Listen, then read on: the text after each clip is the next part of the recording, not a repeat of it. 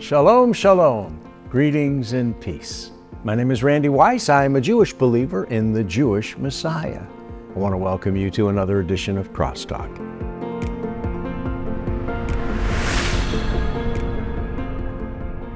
If you believe in the Messiah, this program will challenge you in a good way.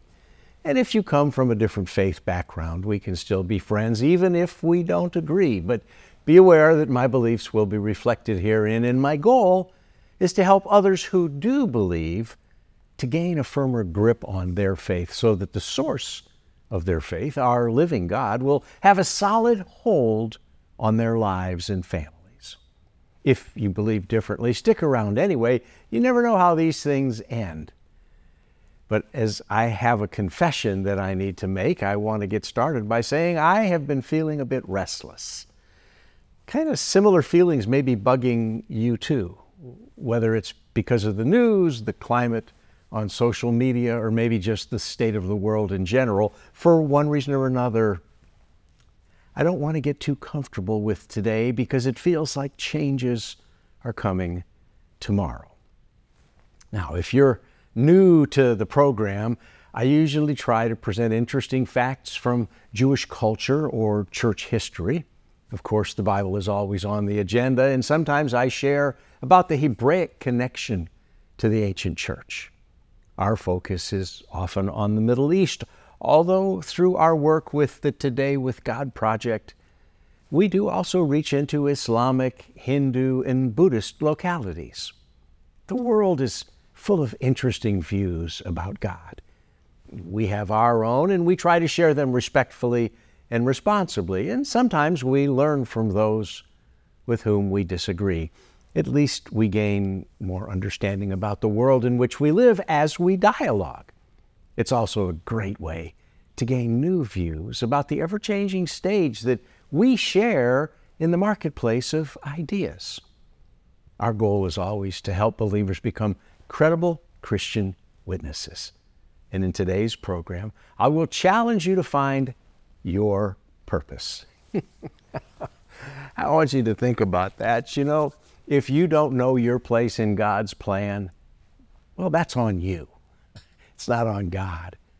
You can and you should know your purpose. I've been trying to gain a better understanding of my own place, and for that reason I must relate a recent personal dialogue that I experienced with God. As with any dialogue, I only did part of the talking. You see, I have been facing some trials. The specifics are not terribly relevant, so I won't bore you with the details. I just hope that this confession will help some other folks who may also be struggling right now, feeling maybe a little bit restless.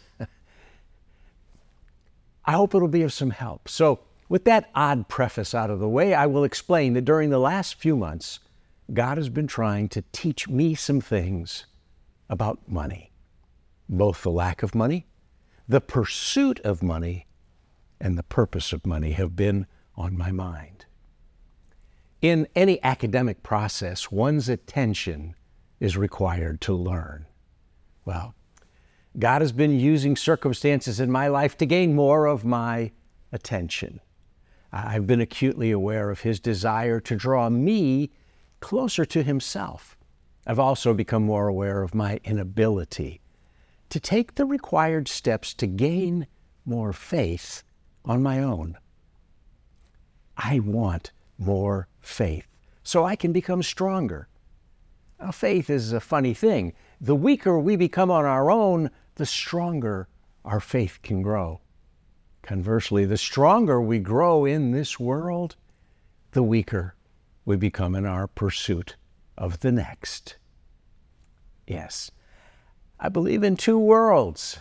The one I currently inhabit will not be mine for long.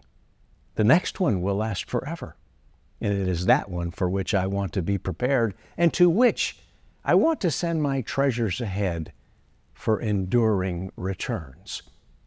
It is into that world that I want to make fruitful investments. Sadly, it is this very temporary world that consumes much of my attention. this world dominates most of my thinking and distracts me from the higher purpose to which I am called. By the way, don't look at the color of my hair and assume that when I say this world won't be mine for long, that it means if your hair color is less gray than mine, that it means your time in this world is much longer than mine. In fact, it might be not much longer than anyone else's. Each of us is one breath away from the next world. The better question is, what fuels your passion for each remaining moment while you still have a heartbeat? Do you know your purpose? Are you pursuing it with a sense of urgency? Time here is short, regardless of what you believe. And that is why God calls us to a higher purpose. His purpose for our lives can often seem elusive. Yet that is the purpose that matters most, regardless of your religion. I think people of every faith want to please God. Muslims, Hindus, Buddhists, Jews, Christians, and others. We all desire to find God's will for our lives in one way or another, and we all want to pursue the Lord's higher purposes. I mean, if we have some sense of who God is and we find value in who He is and we want to please Him. We all want to transcend the bare minimums of survival. None of us want to remain enslaved to our lowest, near animal-like instincts. As human beings, with God's spark of life lit within each of our bosoms, I hope there is at least a thread of desire in each of us to gain some mastery over our most selfish, almost inhuman tendencies. One familiar concept that might be relevant in such a discussion is that of carrying our cross. You know, in the Christian worldview, we're reminded that Jesus spoke passionately and compassionately about carrying our crosses. Paul spoke convincingly about dying to ourselves so that Christ would live through us. Jesus was despised and suffered while engaged in the most humanitarian gesture in history. He endured death on the cross as a substitutionary sacrifice so that we could have life on the other side of it. Jesus was hated and executed by the system that should have more appropriately welcomed him. But instead of comfort and acceptance, he found persecution and rejection. Jesus instructed his followers to prepare for the same type of negative reception that he received. Our natural instinct is to make a way for ourselves in this world and to prepare for our best future right here, right now. Yet, Scripture teaches us to expect a different outcome on this side of eternity. The Bible suggests we should be like Moses. He was the star of the Exodus account. Moses was fully dependent on God for everything, from his daily manna to the military victories that spared Israel from destruction. Moses was a stranger in a strange land. His story should remind us that this world is not our home, yet our inclination is to invest our life pursuing the things of this world. We act as though we want to own it, control it, and leave a legacy in it for our loved ones.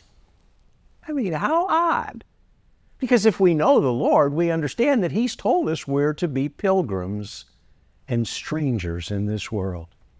Somehow, one worldview must simply give way to another. Ours must be exchanged for His. It's only then that we can live out our lives in faith, and it is only in dying, after having lived rather selflessly, that we preserve the richest lasting legacy for those we leave behind. That is how we gain treasures in heaven that will go before us and outlast anything we build during our time on earth. Here is where we are to live in faith and to send our treasures ahead to an eternal world. Yet here is where we are made to feel like unwelcome squatters when we live in this world as servants of the king of another world. It can be confusing. It can also be, well, painful to our flesh. When we exercise our faith and we live for God instead of living for our earthly passions, that can be confrontational in this fallen world. Yet living for God is the holy purpose to which each believer is called. Let me remind you that it will always hurt more when Dr. God puts us on a diet or exercise program of His choosing, because our spiritual health requires certain meaningful changes that we refuse to prescribe for ourselves. But when our faith is tested, when we experience challenging trials to perfect our faith, instead of grumbling and complaining, the cry of the mature Christians should be heard as our praise to our faithful God.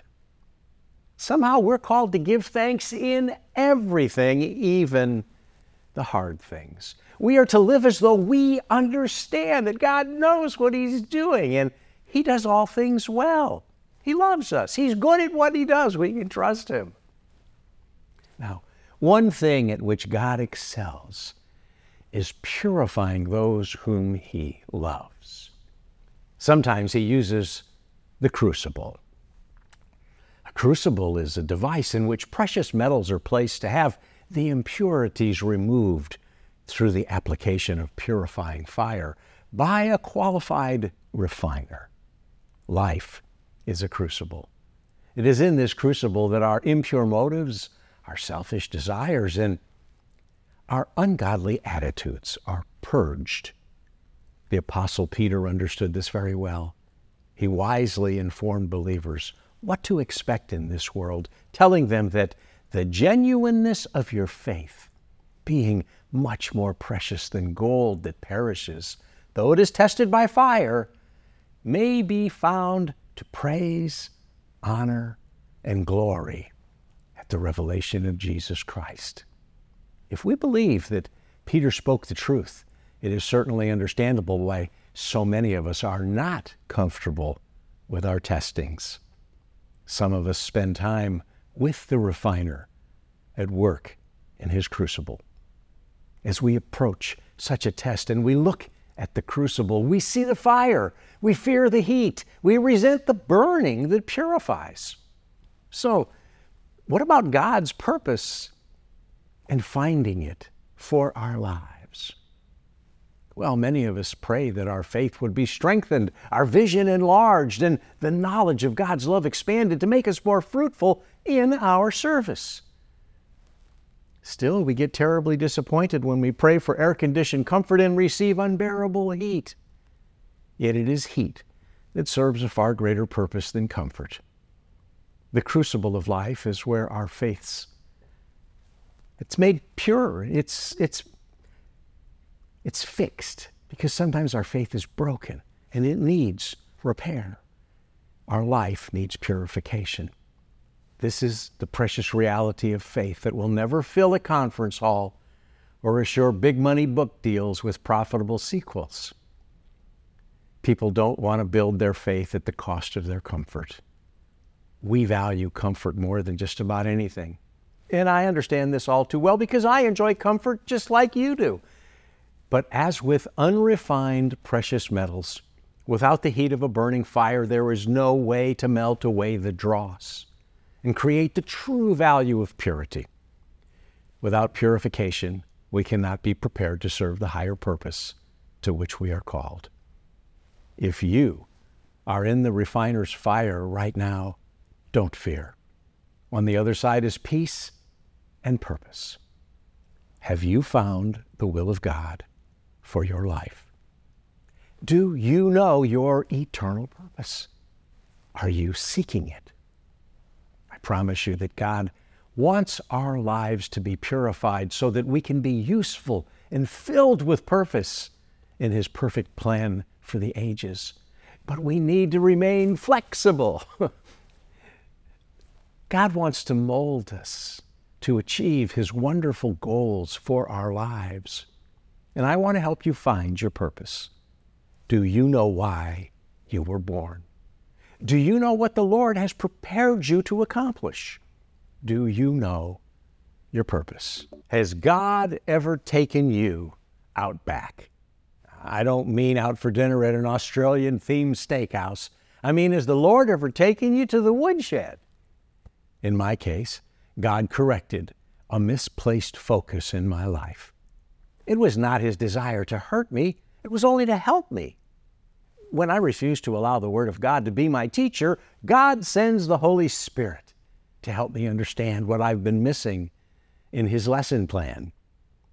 If I then choose to ignore both His Word and His Spirit, well, God brings more understandable object lessons from the school of hard knocks to ensure that I get the message and retain the understanding that the lesson was intended to teach me. Is your life a little like my life?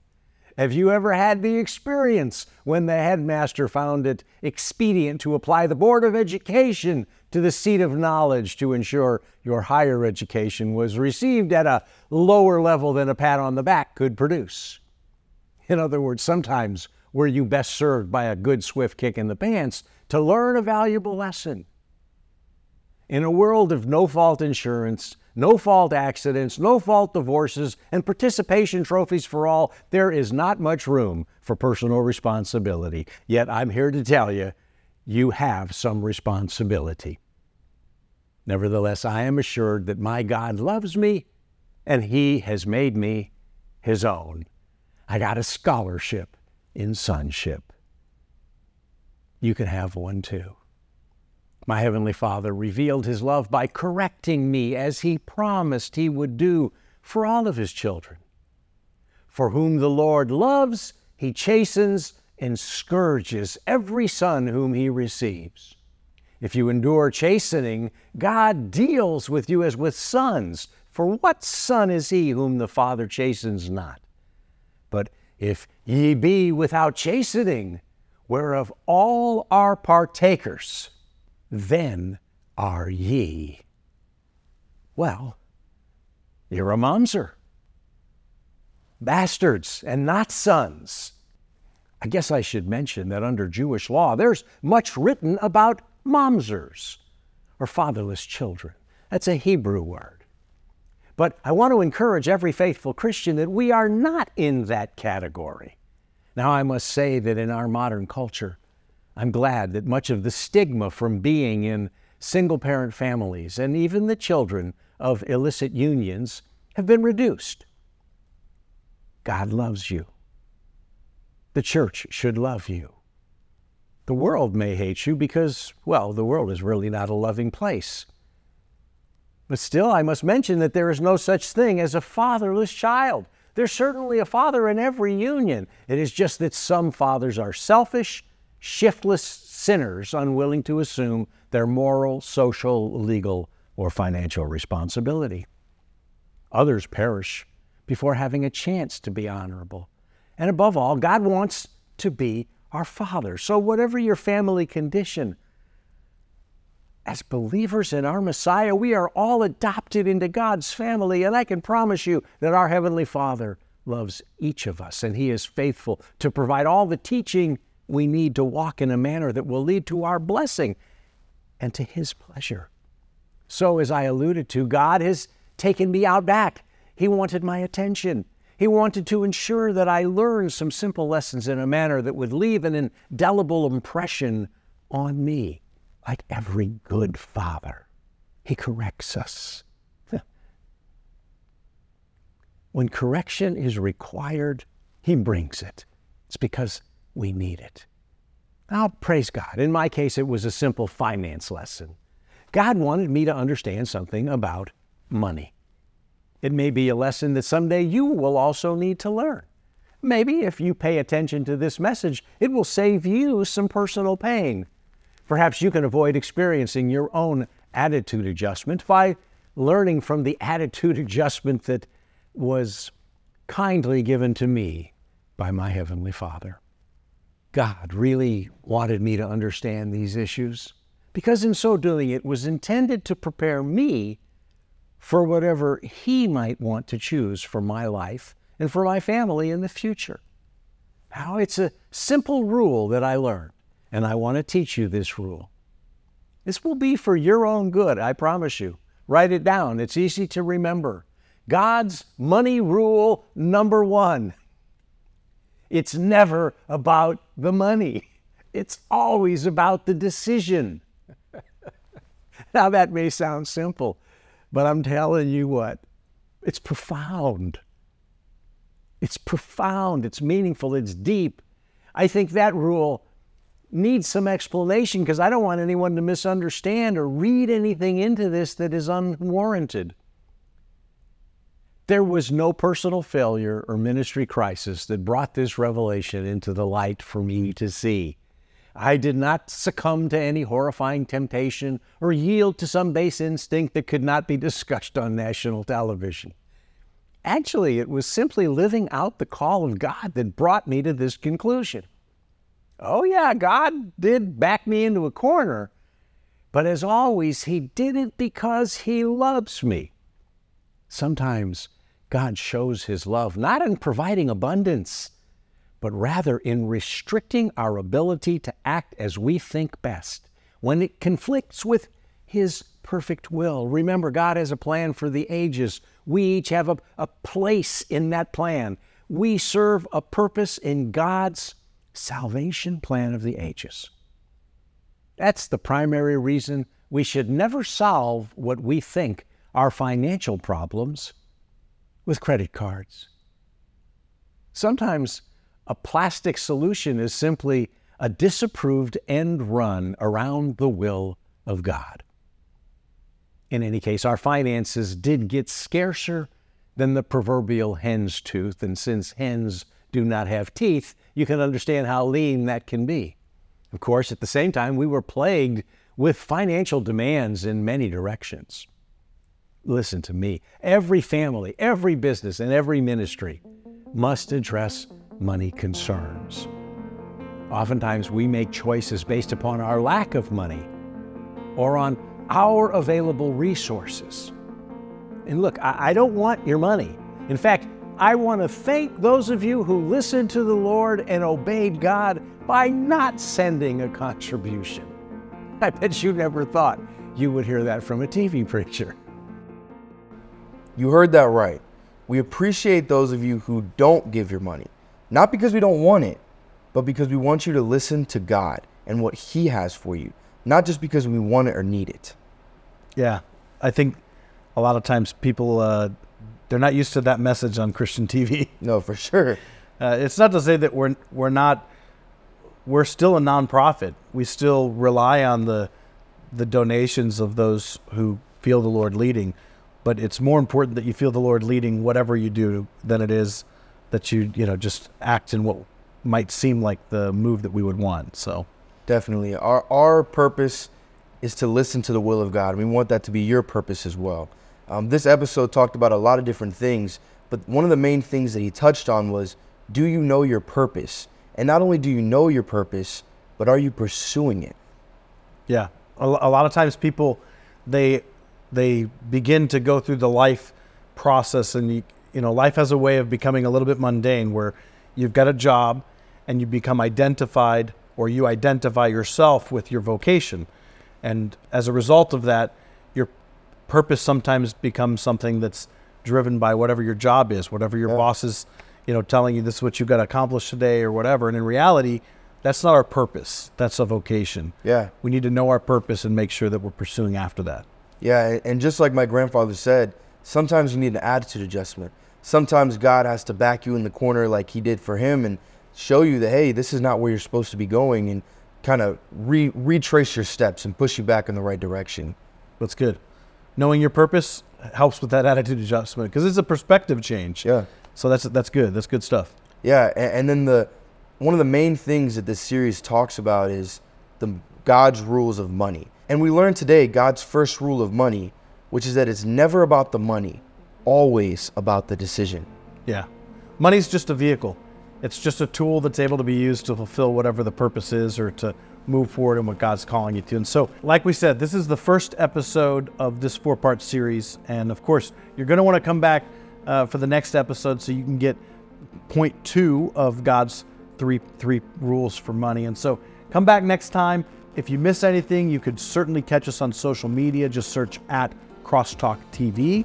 Yeah, we spend a lot of time on our social media to make sure that you guys are able to get those little pieces from my grandfather all throughout your week, all throughout your day, just little bits of encouragement that you can just feel uplifted throughout your day. So I would encourage you, if you're ever feeling down, go follow us on social medias or YouTube at Crosstalk TV, just to find a little bit of encouragement in your day. You can catch us online at crosstalk.org.